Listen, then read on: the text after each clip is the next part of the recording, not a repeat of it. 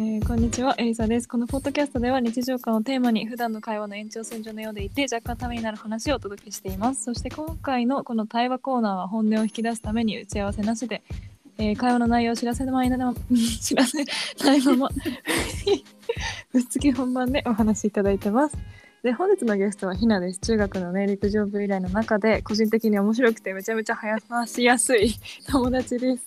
今日もよろしくお願いします。お願いします。めっちゃ噛みました元気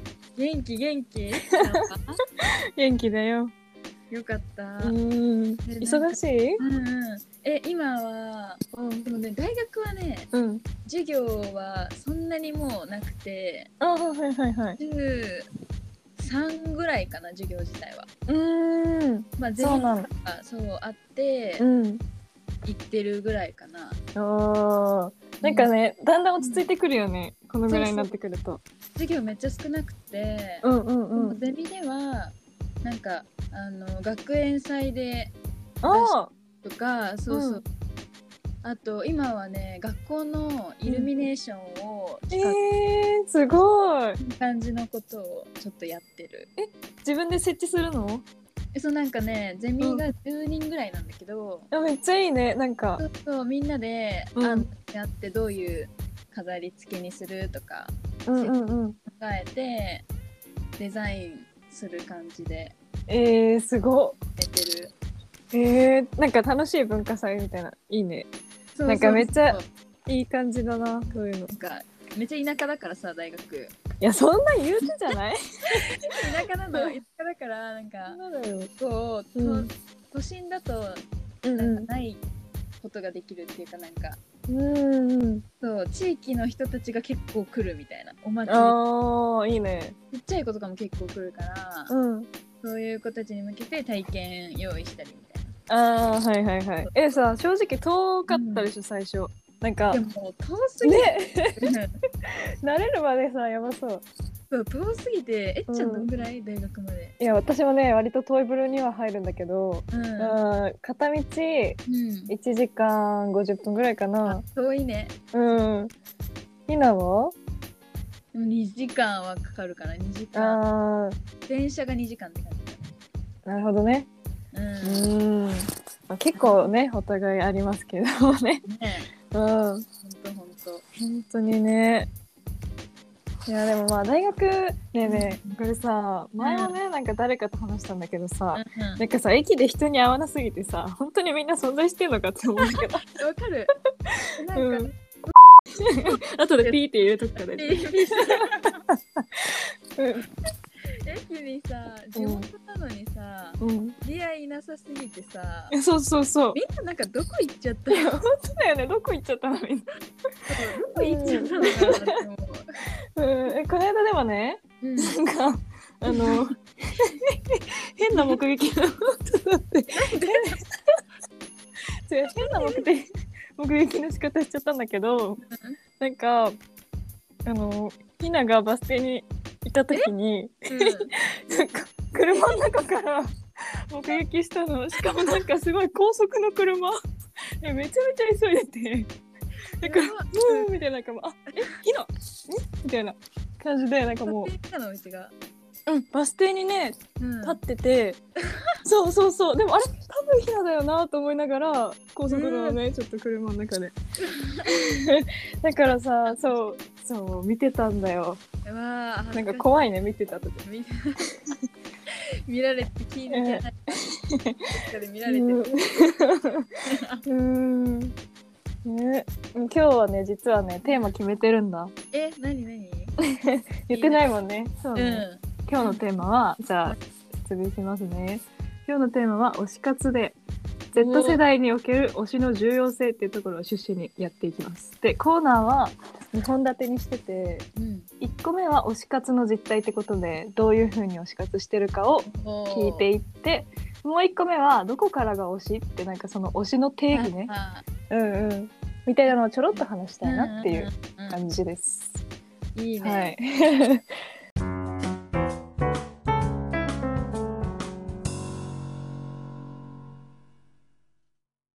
はい。じゃあコーナーの一つ目は推し活の実態ということで、推し活について根掘り葉掘り聞いていきます。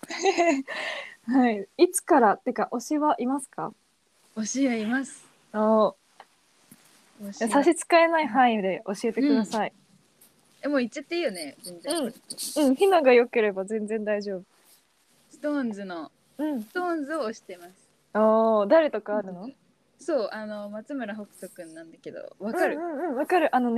朝ドラ出てたでしょ？そう。だよね。みのるさん。みのるさん。そうそうなんだ。それはいつからなの？でもそんなに経ってないの。まだ、去年、1年ぐらいかな。ちょうど1年ぐらいかな。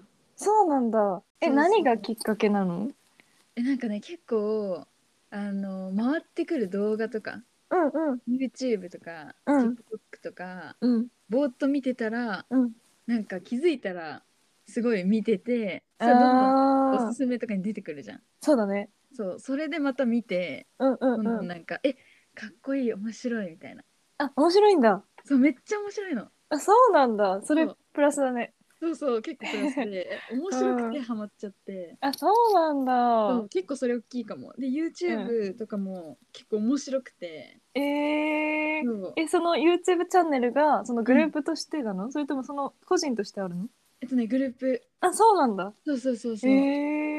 なんか全然アイドルだけど、歌だけとかじゃなくて、結構いろんな企画みたいな、ドライブでおしゃべりしたりとか。ガチのなんか YouTuber みたいな。そう、ちゃんとやってて、それが結構面白くて。そうなんだ。うん。すごいね。なんかさ、もう枠を超えてるね、みんな。なんかもうさ、アイドルだけじゃなくて。そう、なんか思うよね、そのアイドルってやっぱかっこいいだけじゃもうダメなんだなっていう感じる。それはすごいね。なんかかっこいいだけじゃダメってなんか強いな。そう、なんか顔がいいだけじゃダメなんだなって、なんかダンスが超うまいとか、なんかバラエティできるとかじゃないとやっていけないんだなって、確かにもう見てて。なんかもうさ、顔とかさ、見た目はもうベースとしてもう確実にあってね、みたいな感じなのかもね。そう、なんか当たり前みたいな。過酷だな。演技やったりとか。演技すごいよね。そう。なんだっけ、サイレントの人ってさ、どこの人？あれ、スノーマン。そうなんだ。そうなんだ。やばいよね、今超話題だよね。なんかすごい話題だよね。私は見てないんだけど、母がハマっておりまして。あれハマるよ。そうなんだ。ね。いや、じゃあ、ちょっと変わって、なんかどういうふうに支援っていうかサポートっていうか、なんか俗に言うすぐみたいな、なんかどういうふうにやってますかみたいな。人によって多分違うと思うんだけど。そうだね。もうなんかそんなにすごいお金かけたらいいっていう発想は全然なくて、なんかその提供してくれてるだから YouTube とかラジオとかもやってて、そういうのを積極的に聞いたりとかして、とかあとはアルバムとか CD とか買ったり、ライブ申し込んだりとか、本当に最低限ぐらいかな。そんなになんか CD 何枚も買うとか雑誌何枚も買うとかはそこまではしてないけど、なんかお金かけたらいいっていうのはなんか違うなと思う。なるほどね。そうだね。いろんな方向性の推しがいていいよね。そう。私さ、なんかさ、このテーマにするときに、推し活とファンの違いみたいなのを調べたのよ。そう、難しいよね。でもなんか出てきたのは、推し活はなんかその推しについての情報発信っていうか、ファンはただわーみたいな感じでなんか好きだけど、推し活だとなんかそのツイッターとかインスタとかで、なんかそうこの人いいよみたいな、そういうのを発信するのも含むらしいよ。そうなんだ。だからもうもろ推し活だと思う。そしたら確かにね。そういう違いがあるんだ。ね、らしいよ。なんか留めておくだけだとね、なんか Google 先生の受け売りなんだけどさ、ね、私も初めて知った。だからなんかお金だけじゃないよねやっぱり推し活。確かにやっぱ広めるってだってそれでまた増えるわけだからね。そうだよね。そのさなんかさ、人によってさ広まってほしい人とさそうじゃない人っているじゃん。どっち派なの？でも結構広まってほしい。ああそうなんだ。この良さをなんかとどめておくのはもったいないっていう気持ち。ああすごいいいファンだね。みたいなそうなんだ。気持ちになるね。ほどね。そうだよね。自分だけが知ってればいいって思う人も多分いるよね。ね、そうだね。それはいろんなあり方がねあるよね。そうだよね。なんかさ、推し活の極意などありますか？極意別にねそこまでガチの極意じゃなくてもなんか軽くこんなのがいいこんなのがあるよみたいな。でも自己満だと思ってやるみたいな。なるほど。自分が自分が心の支えにするためのものっていうか、それこそが推し活な気がする。なるほど。他人の反応は求めないってこと？でも、なんか一緒に共有したりとかは全然めっちゃしたいんだけど、それよりもなんか辛いことを頑張るためにみたいな活力にするみたいなのが一番大きい気がする。まあでもねそうだよね。そこだよね、ポイントは。わかる。だな。そっか。いやね推しってマジでねいいよね。大事で。推し私推しそうそれこそどこからが推しっていう次のテーマになるんだけどさ、なんか3人ぐらい微妙な感じで芸能人がいて、1人目は森ひかりさんで、1人目は北村匠海で、1人がインディアンスでさ三者三様すぎてなんか本当ね。なんかでもめっちゃずっとお笑いっていう感じ。そうなんだよね。でもなんかさ結構ね、ライブとかって行く？お笑い好きなそこまでか。お笑いライブそうごめんそっちだ。お笑いライブはなんかね一回だけ中学生、小学生なんか行ったことある気がする。マジすごい混ぜてるね。言うな。いいね。で近くにねそう来てたからサンドイッチマンとか。何大御所だね。そうあとねあれ栃木の人たち。栃木の人たち U 字工事ね。そうとかが来てるのを見たことある。本当？そうなんだ。いやなんかさそうだからお笑いライブとか行くって言われるんだけど私はあんまりそこまでではなくて、そうだからそれって推しではないのかなとかそれを推しに入れるのかなみたいなのはある。なんだろうね。どうなんだろう。なんかさひなの中でさごめんいいよ。いいよ。ごめんね。なんかひなの中でさ微妙なラインの推しみたいな人いる？でも俳優さんとかはそうかもしれん。はい。なんか俳優さんだとさ、別にファンクラブとかがあっても、ライブとかがすごいあるわけじゃない。そうだね。なんか入るみたいなことがあんまりないからさ。なんかその人がさ、なんかドラマ出てたら録画してみたいな。そう。そのぐらいじゃん。だよね。ちなみに誰なの？菅田将暉くんです。はい。でもなんか結構ライブとかやってるけどね。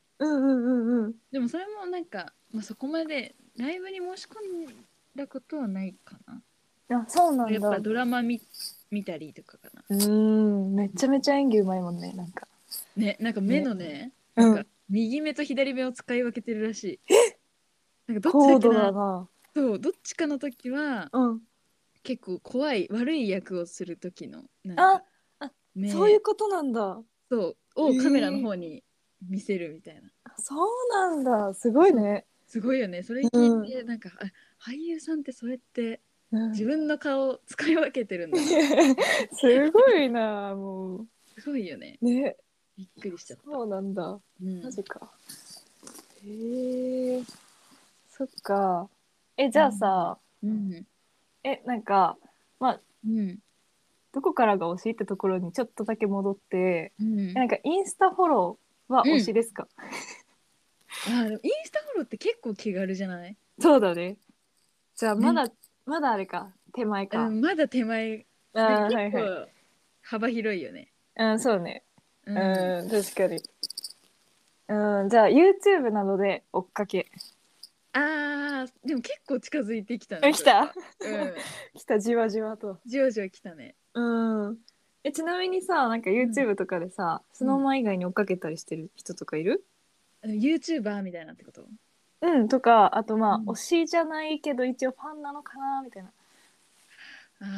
でも結構見るのはね、なんかファミリー系のちっちゃい子、はいはいはいはい。そうそう、お母さん、家族系のやつはね、見たり。ほっこりするよね。そう、ほっこり系。めっちゃいいね、なんかね。そう、がっつり YouTuber とか、芸能人がやってる YouTube とかはそんなに見ないけど、ファミリー系はね、めっちゃ見る。そうなんだ。そう。じゃあ YouTube の追っかけはまあちょっと近づいてきたぐらいで。そうだね。じゃあコンサートに行くはもう完璧だ。完璧か。みたいな。やっぱそうだね。感覚的には。手軽度かな。そうだね。なるほどね。なんかどこまで時間とお金を割くか。いやわかる。ね。ってところだよね。ね。学生のさ時ってさ、めっちゃさ、今もやばいよね。なんかちょっとお金のカツカツとかさ。マジでお金ない。そう避けない人。大変。ね、ほんと。だからね、お金あったらね、どうなるかわかんないよね。いろんな推しがいるかもしれない。ね、なんかやばそうだな。ね。いやマジでさ、なんか周りとか見ててさ、推しいない人っている？でもね、いる？なんかいるよね、でも。いる。推しいない。でも、そうだよね。推しいなくても、なんか集めるのが好きとか。コスメとか。はい。確かに。そうなるよね。そう。そういう方にお金使ってるみたいな。何もない人はあんまいないよね。そうだね。野放しはあんまりいないかも。ね。そっか。確かにそうかも。思った今。確かに。そうだよね。あとなんだろう、スポーツとか。ね。そっか。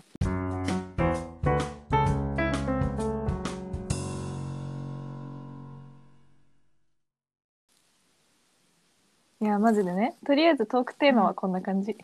ありがとう。いや、ありがとう、マジで。なんか、普通に微妙に話したい、なんか。そうだね。今さ、ちゃん、どんな感じ？学校？学校はね、なんか6割方、なんていうの？